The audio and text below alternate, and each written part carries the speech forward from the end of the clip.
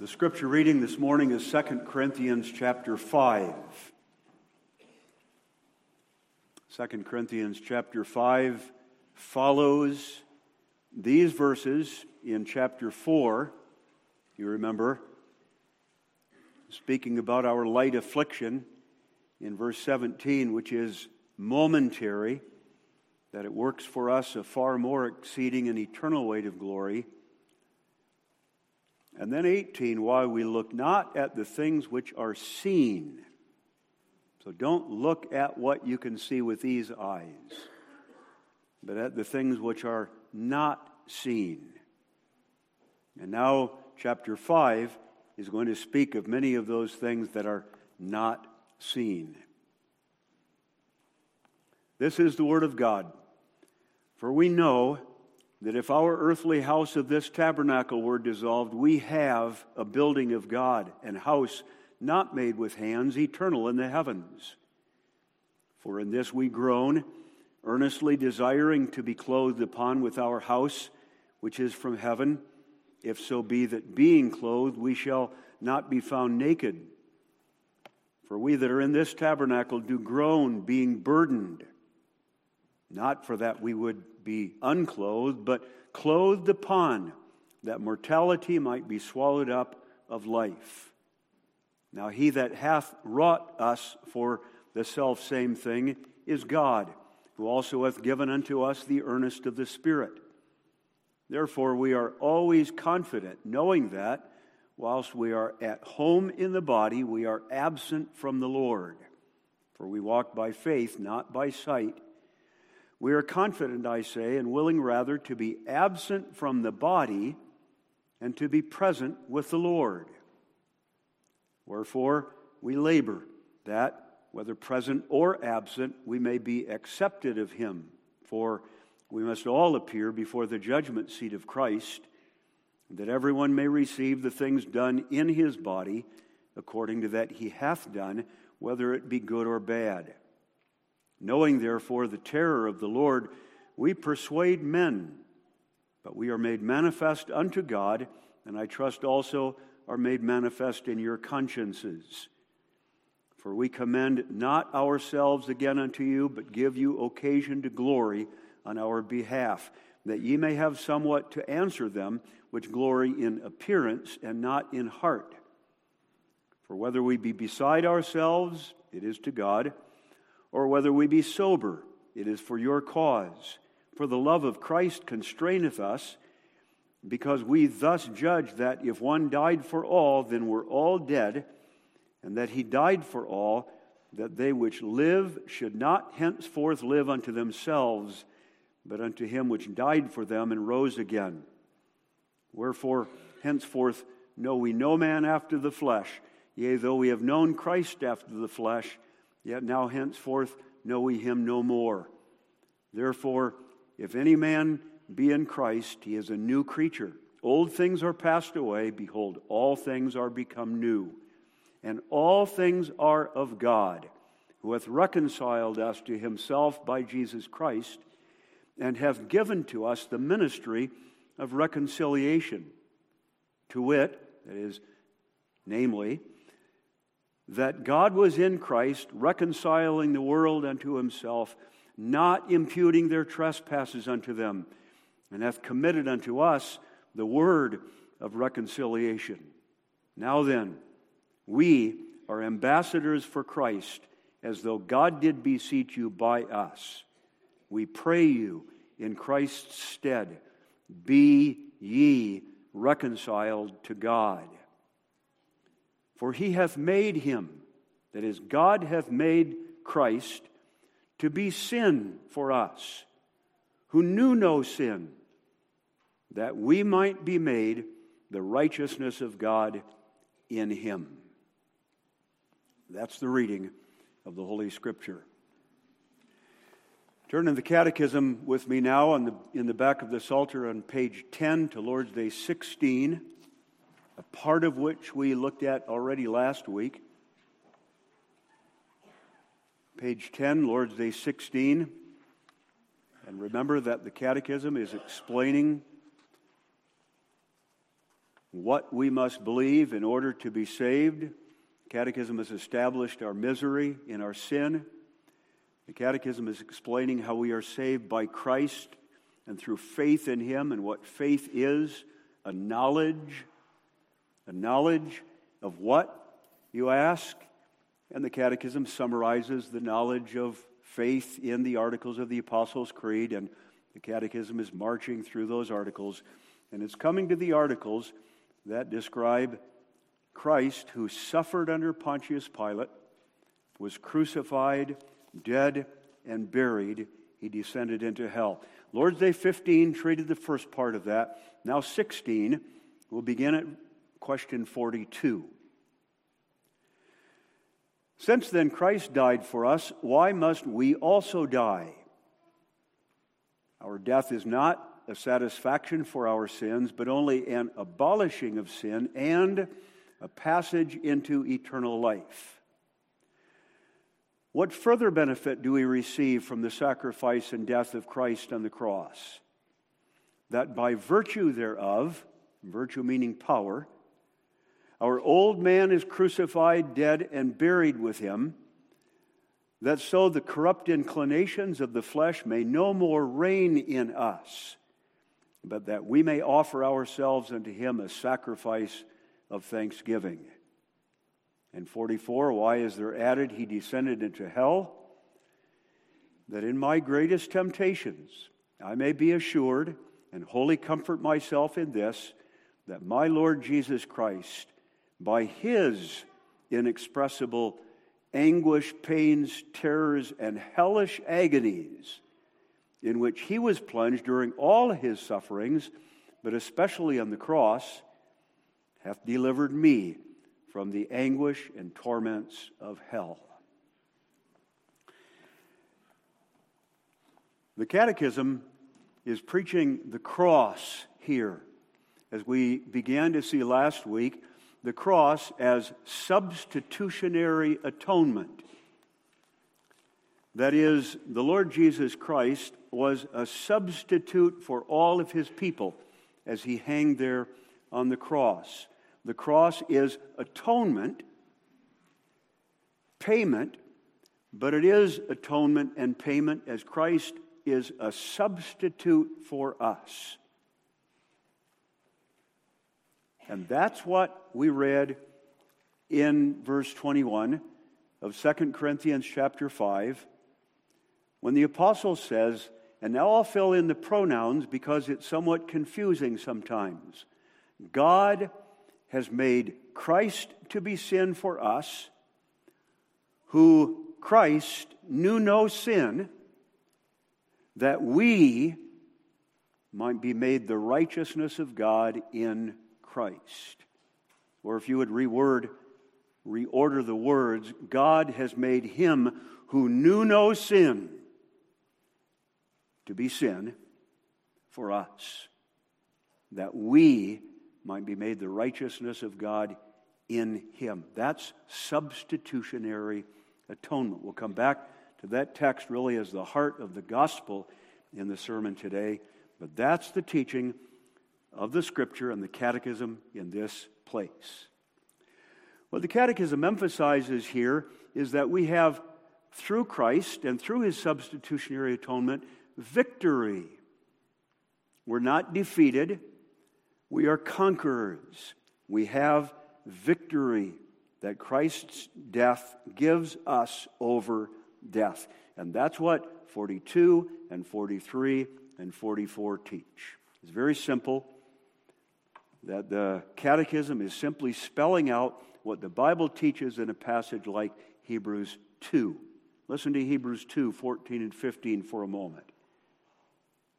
For as much then as the children are partakers of flesh and blood, we are, He Himself took part of the same, Christ did, became like us, remember, substitute, that through death He might destroy him that had the power of death, that is, the devil, and give them who through fear of death were all their lifetime subject to bondage, and deliver them, I should say, who through fear of death were all their lifetime subject to bondage.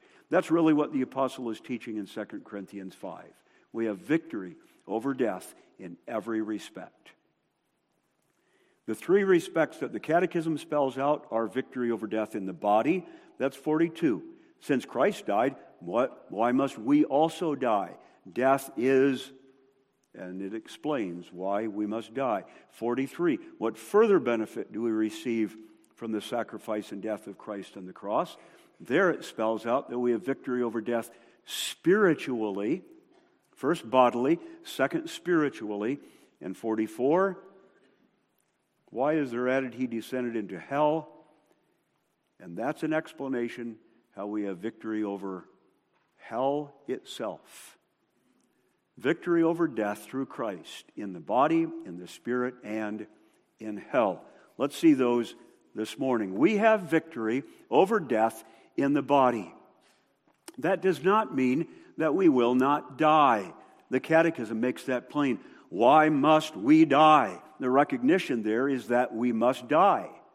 The question is, if Christ died, why must we die if he died as a substitute for us? You understand the logic there. But the point of the gospel, when the gospel says we have victory over death in the body, is not that we do not die. Now, there are a couple of exceptions to that. You children remember Enoch didn't die. He was translated. God took him. Elijah didn't die. While Elisha was watching, Elijah got in that fiery chariot and went to heaven. And then in the future, there will be some who are living in the time that Christ returns who won't die either. They'll be caught up in the air after the dead are raised from the grave. So though there are some exceptions to the rule, the norm is we must die. We don't escape death. And we don't escape all of the consequences of death either. And that's such a truism you hardly need to say it. All of us are surrounded by death. That's why I began the prayer that way. The news of Jeremy and Heidi, the news of the DeYoung family whose relative passed away this week. And all of us know death is all around us. We're not going to escape death. You might die when you get old, after your body has become weaker and decayed. And you begin limping and feeling other pains, and then you lose functions. And at the very end of a troubled old age, you finally die. But it may be that you die when you're young. The old saying is the old must die, the young may die, and we all know the truth of that too. Now, the victory that we have over death in the body is not that we escape death, but is in the first place what death isn't. That's our victory over death. In the first place, what death isn't, and the Catechism says it, death is not satisfaction for sin. That's a marvelous thing when you think about it. When I die, it's not because I've finally fallen into the hand of the great creditor who exacts from all of his debtors all that they owe. Pay, God is saying to me now. I say, not so. It's not the case that when you finally lay your head on your deathbed and know that death is coming, that now God is exacting from you the payment that you owe him. Not so. The gospel to you is death is not satisfaction for sin. Death is not against you. You have victory over death in that respect also. Think of what the apostle says in that chapter that preceded the one that we read. In verse 15 of chapter 4, he says, "For all things are for your sakes." Just that little phrase is marvelous. Everything is for your sakes. And what the apostle is doing is repeating what he had spelled out a little bit more at length in the earlier letter when he said, all things are yours. Whether Paul or Apollos or Cephas or the world or life or death or things present or things to come, all are yours, and ye are Christ's, and Christ is God's. Everything belongs to you as though it were a servant to serve your good. Death also. Death is not against us. Death is for us. Well, for us in what way? You can say that we have victory over death, in that death is not satisfaction for sin, but is there any positive benefit in death? And the answer is yes, twofold. Number one, it abolishes sin, and number two, it opens us up into eternal life. Death is an abolishing of sin and an opening for us up into everlasting life, the house of God in which we will dwell forever. First of all, death is an abolishing of sin. When you die, sin is going to go to the grave. When you and I die, our old man is buried, finally, never to reappear. Because when Christ raises us from the dead, and that's next week, God willing, in Lord's Day 17, the resurrection of Christ in the body, when God raises us from the dead, what's not going to come up is our old sinful nature. That's gone when we die, and that's victory. That's wonderful victory, because the trouble that we have now is with sin, my sinful nature. It's a battle. I struggle with it. Don't let anyone ever imagine that a minister, elders, parents don't struggle with sin in their sinful nature. That same struggle that you experience is in us, and all of us groan.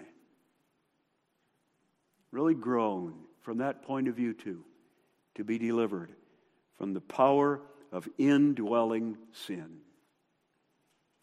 And when we die, we are. It's gone. No more battle against sin. And then, third, death we have the victory over. First, no satisfaction for sin. Second, it abolishes sin. And third, it opens us up into everlasting life with God.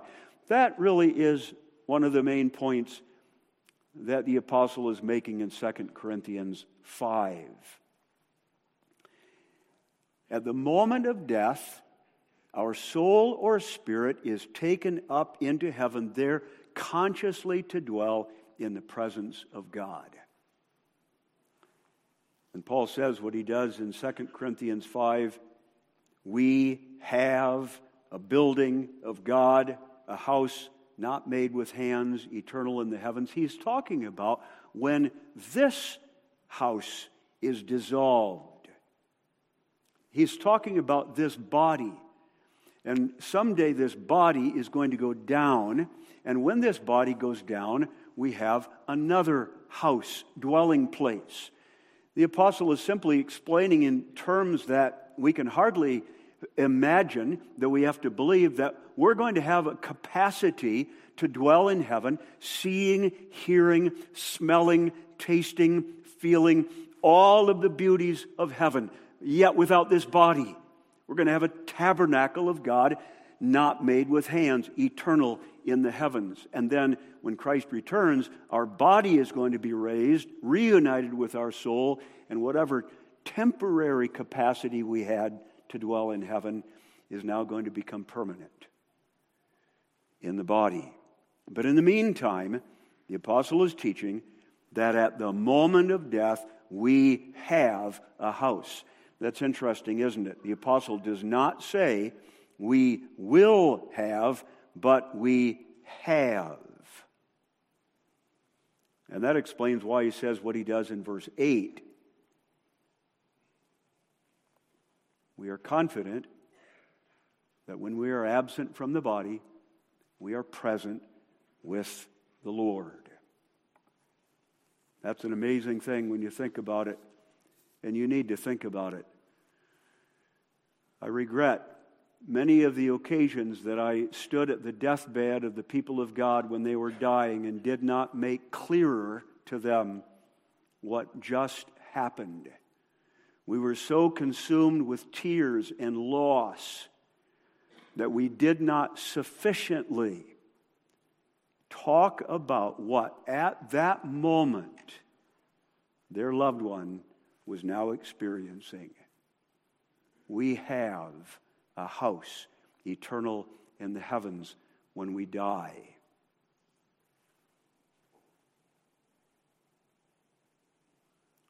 Now think about this. The point of the catechism is we must die. Let that sink in. The question is, why must we die? The implication is we must die. And then answer the question rightly. We must die because, and then you remember what we've said from the Scripture.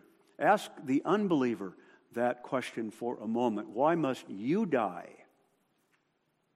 And the unbeliever will say, well, because it's inevitable. It's unavoidable. It's the natural end of every living creature. And if you ask the unbeliever to explain a little bit further, he will say, but someday, probably, we will conquer death. Because scientists are finding the little keys that are clues to what makes cells die. And someday they're going to be able to turn off those locks or switches that makes cells die. And I am going to be a recipient of that blessing, and maybe I will not have to die. But the only reason we have to die now, the unbeliever says, is because it's unavoidable until science fixes it. And you say, I must die in order for my body to go to the grave so that sin may be abolished and there is an opening for me up into everlasting fellowship with God. Why must you die? Not to pay for sin, but to abolish it and to go into the presence of God. And the reason for that is the death of Christ. Now, don't forget that the Catechism is talking not first of all about our death. It's explaining what we must embrace by faith, the death of Christ, His birth, His suffering, His death, His descension into hell.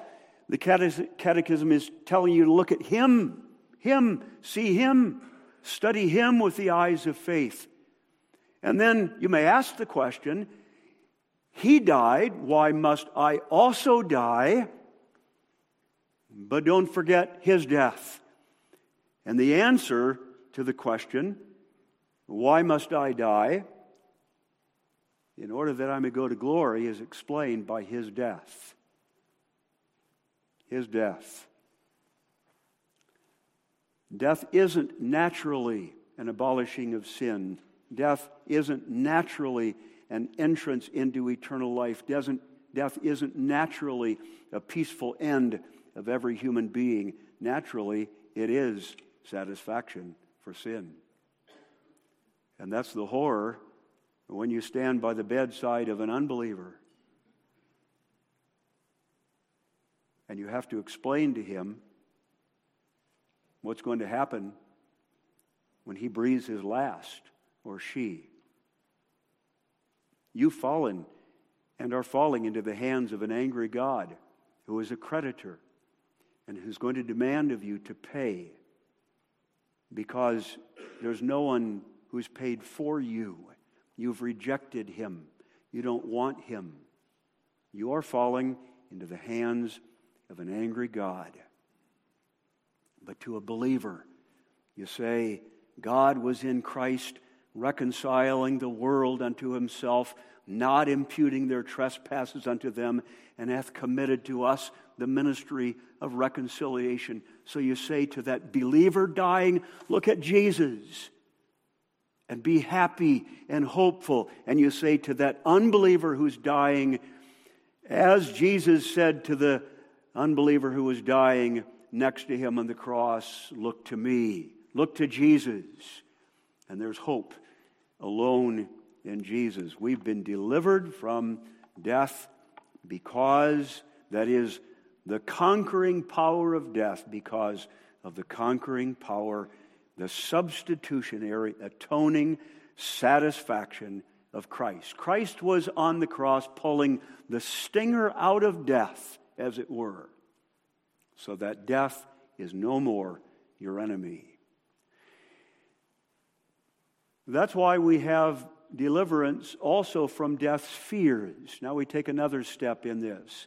We're delivered from death's victory in that it's not a satisfaction for sin, it's an abolishing of sin, and it's a passageway into glory. But now we go one step further and say we're also delivered, therefore, from the fear of sin, from the fear of death. In the book of Job that we studied just this past week in seminary, there's a striking passage in which Bildad is speaking to Job with a testimony that's true but doesn't apply to Job. That was Job's friends' problems. They spoke many true things, but they were misapplying those two things to Job.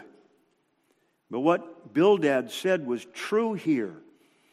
And in chapter 18, he says that the light of the wicked shall be put out, and the spark of his fire shall not shine, and goes on to explain, coming to a reference to terrors. Terrors for the unbeliever. That's the key word here. I'm going to read 4 verses. They're going to start with terrors. They're going to end with terrors. Listen.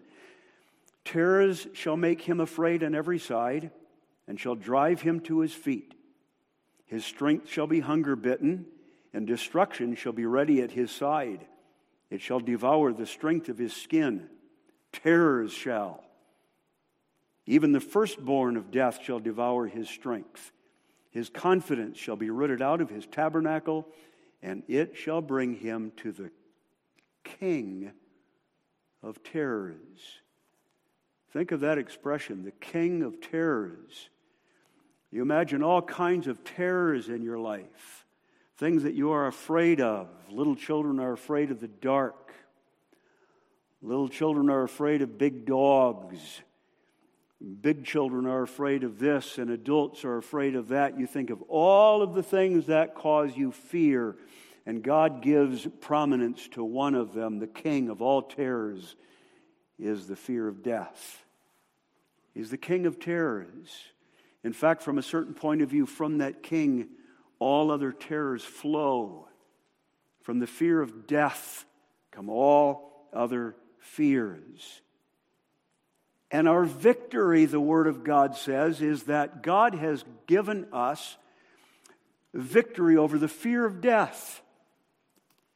In Hebrews chapter 2, you read that explicitly. For as much as then as the children are partakers of flesh and blood, he also himself took part of the same, that through death he might destroy him that had the power of death, that is, the devil, and deliver them who through fear of death were all their lifetime subject to bondage. Fear of death enslaves people. But we're not afraid of physical death. We're delivered from that fear exactly because we know what Christ, by the power of the cross, has turned death into. Really, the only proper attitude that we ought to have toward death is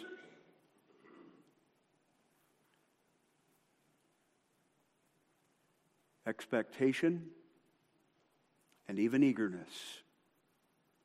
I hardly dare say that, but the apostle says it for us. We groan to be delivered. That's the proper attitude toward death. That's not because we want to die. The apostle gives expression to that too. No one wants to die. No one wants to be unclothed upon. Verse 4, we that are in this tabernacle groan, being burdened. Not, he says, that we would be unclothed. That's not our desire. That makes us afraid. That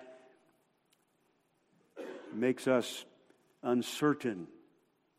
Not that we would be unclothed, but clothed upon. No one desires death. When you're delivered from the fear of death, you're delivered from bondage. And that's the last thing we need to say before we go on to the second point. That's freedom. The apostle says, who through fear of death were always subject to bondage. What that makes me think of is the poor citizens in Ukraine, who right now many of them are hiding in bomb shelters, hunkering down in secure buildings that they hope are impervious to explosions. But just in your mind's eye, picture them hiding in those basements and bomb shelters. Picture them with the pillows over their head. Picture the looks in their eyes. What's going to happen? When is the next bomb going to drop? Is it going to penetrate the walls of the house we're in? They're in bondage. They can't escape. And they're fearful. And that's what an unbeliever thinks of death. That's what happens to a man who does not embrace the Lord Jesus Christ when the King of Terrors lurks around him and prowls in his life. He hides in terror, and that's a bondage for him. And you mustn't be afraid to die. When you die, you fall asleep in Jesus. And when your loved one dies, you hold their hand and you say to them, don't be afraid, because you are dying in Him. We have victory over death in the body. But we have victory over death in the body only who have victory over death in the spirit, and that's the next part of the sermon. Spiritually, men die. And spiritual death is the rule of sin in the life of a man or a woman or a young person. So that man or woman or young person practices sin. His walk is sinful. His whole life is disobedience to the commands of God. Spiritual death is not only a lack of spiritual life, so that he has no positive relationship to God. That's true too. But spiritual death is that the power of death enslaves a man or a woman. The power of death dominates a man or a woman. There are many who are afraid of physical death, but they're not afraid of that kind of death. In fact, they think that kind of death is actually living. And now your mind is opened up to the reality of all unbelievers in this world. They think they're living. Many of them do when they prosper and live in sin. They look on deliverance from spiritual death not as victory, but as awful. And they look at living in spiritual death as beautiful, joyful. You take, for example, the man whose life is a matter of gaining earthly fame, pleasure, power, prestige. He sits in his easy chair or his yacht down south. He puts his feet up, he sips on his drink and says, "This is living." And sometimes we feel that way too. And now, talking only about the unbelievers, not about us, although that sin sometimes afflicts us. You look at the young people in the world who are unbelievers. And you imagine the advertisements for power and pleasure and drink and possessions. And the description of those advertisements is, this is life. And the testimony of the Word of God is, oh no, it isn't. That's death. You may fool yourselves for a little while that drink and possessions and pleasure are living, but they aren't. Games and more games and drinks after games and buying and selling and getting and vacationing, that's living. Oh no, it isn't. That's dying. And it's only dying unless you live those things in the Lord Jesus Christ. That's separation from God. Don't fool yourself. To live apart from God is death. And the man or woman or young person who thinks that's living is living in no other way than a beast lives. A beast doesn't look up. He only looks out and thinks about the next moment and the next day and what he's going to eat and what he's going to drink and how he can have pleasure and avoid pain.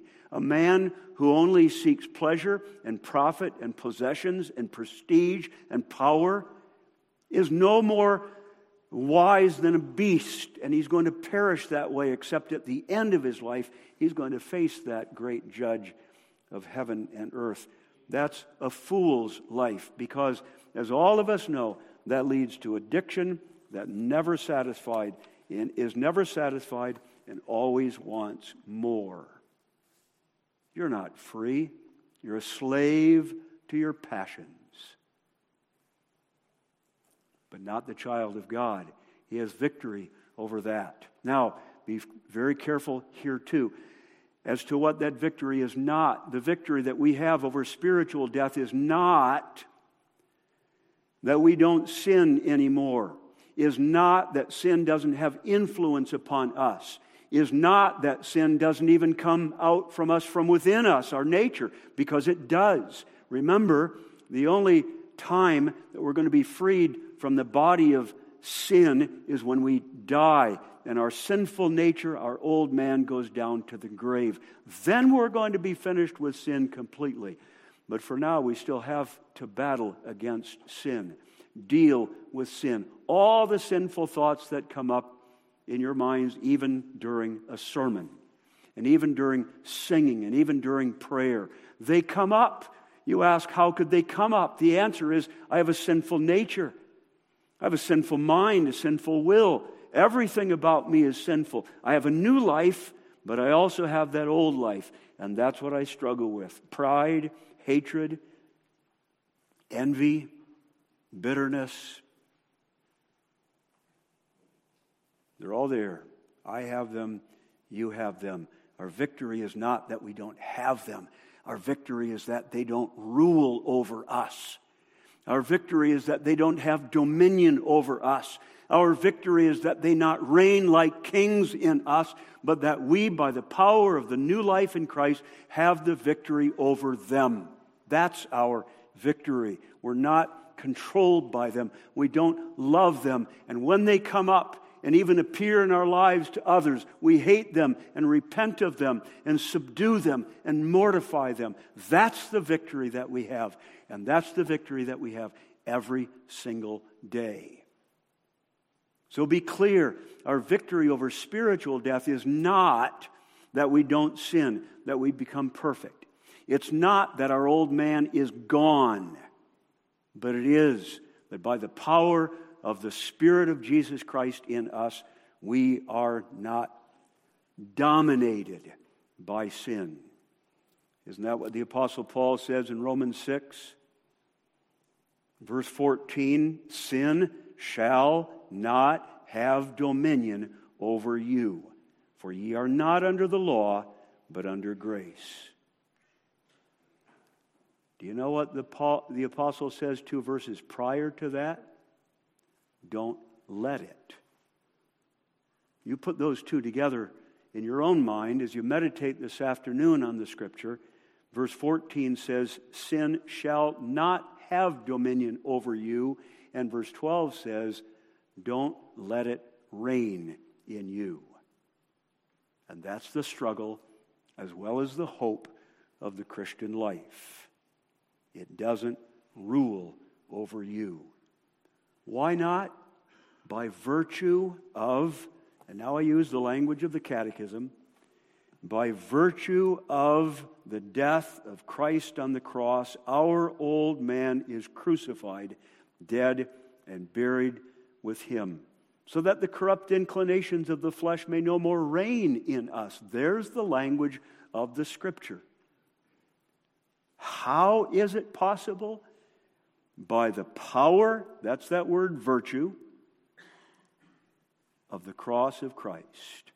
If you don't remember that word virtue and need to remind yourself how you can remember it, just remember that the woman who was sick with the issue of blood touched Christ's garment, and he said, virtue went out of me. And that simply means power. And now we have that word here, that by virtue of the cross of Christ, our old man is crucified, dead, and buried with him.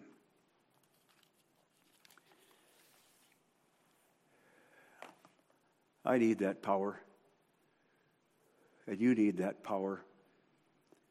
And if ever you minimize that power, then just think of the power of sin in you and in me.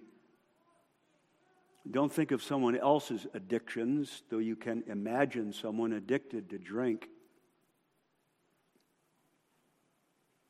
Don't think of someone else's addiction, though you can imagine them addicted to pornography. You just read about those who are addicted to drink and to pornography and to other sins, miserable sins. And you ask them to explain to you how they've struggled mightily to be delivered from those sins. They get home at night saying to themselves, I'm not going to drink tonight. And they drink tonight. And they make a commitment after they're so ashamed about looking at pornography, I'm never going to look at it again, and the next day they look at it again. That's the power of sin. That's the power of addiction. That's the enslaving power of the devil over sometimes God's people for a time. The power of sin is formidable, but here's the gospel. The power of Christ is greater. And though I've only mentioned two of the addictions, there are all kinds of addictions that people have in sin, God's people too. Don't be afraid to admit that. And if you've tried and tried and tried to be delivered from that power and have not succeeded, all your willpower notwithstanding and all the effort you put into it notwithstanding, then go to Christ through the elders and have the Word of God brought to you repeatedly, because by that means there is deliverance from the power of sin. That's the gospel. You may be delivered, according to the first point, from fear of death and from, in the end, death itself, but you need now to be delivered from the power of sin, and that's by the power of the Holy Spirit that comes to you in the gospel. You can't do it by the exercise of your own willpower. Sin's power is far more powerful than your will. But you can do all things by the grace of God and the power of the Holy Spirit as you visit with pastor, elders, parents, or others who bring you the Word of God and say, look to Christ.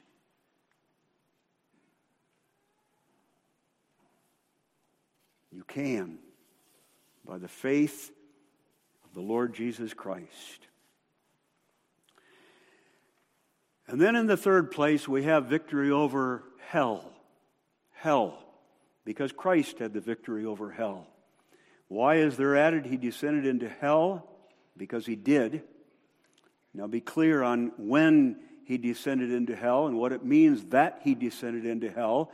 And don't make the mistakes that many make, on account of which there are all kinds of arguments about what this phrase in the Apostles' Creed means. You may read about those arguments and the differences of opinion, but just know this: after he died, he did not go to the place called hell, and then only when he rose from the dead did he exit that place called hell and go to heaven. That's not the case. He said to the thief on the cross, today you will be with me in paradise.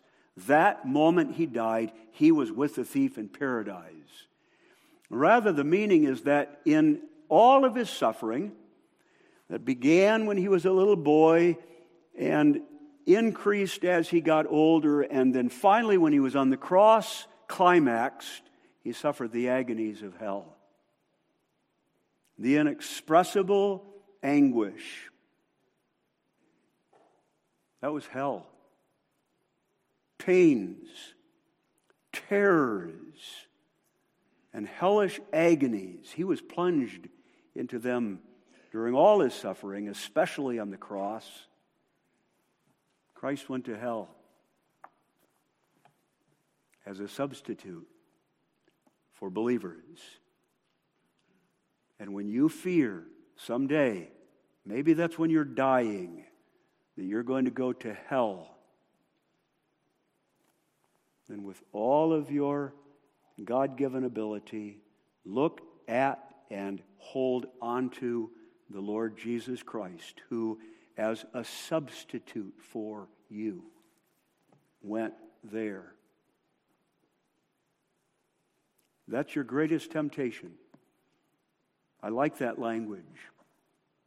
I hope you don't disagree with that language. If anybody ever asks you what is your greatest temptation, don't say to look at pornography or to drink or anything else. Then think about this, the temptation that the devil exposes you to doubt that you are going to go to heaven and to fear that you are going to go to hell. Because the devil knows that he cannot take you to hell if you are one of God's elect. But this is his best work, to make you fear hell. That's not the fear of some weak people who once in a great while are terrorized by thoughts of hell. That's the fear of all of God's people once in a while. And if you haven't ever feared that, then beware that someday you may. God has forgotten to be kind. He's left you. He's turned his face away from you. He's not going to be merciful to you ever again.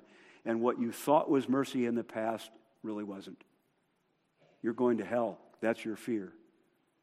And in that greatest temptation, you wholly comfort yourself in this, that he, as a substitute for you, went to hell. And you rest in Christ. You trust him. And you who aren't afraid of physical death and don't care about spiritual death,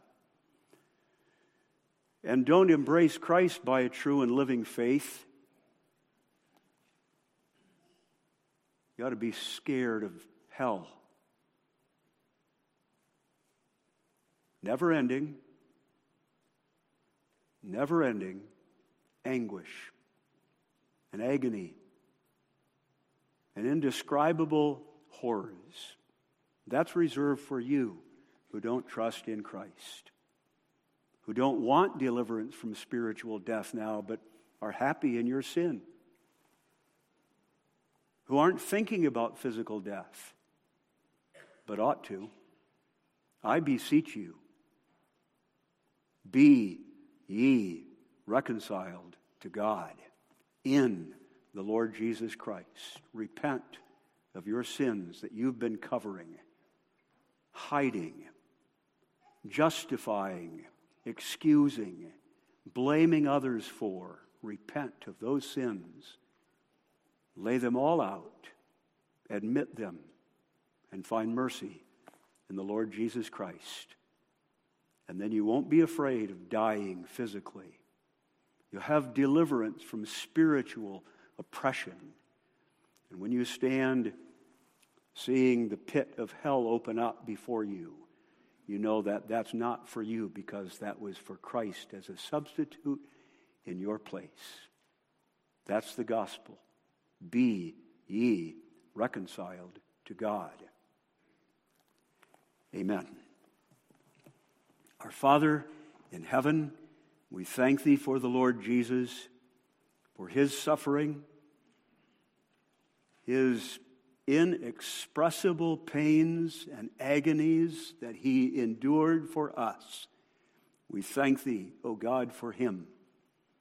Now deliver thy repentant people from fear and bring to repentance those who hear this morning but have not come to Christ. Break their hearts and forgive their sins, we beseech thee.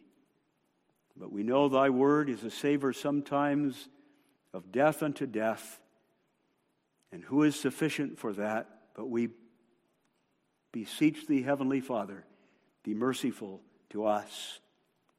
In Jesus' name we pray. Amen.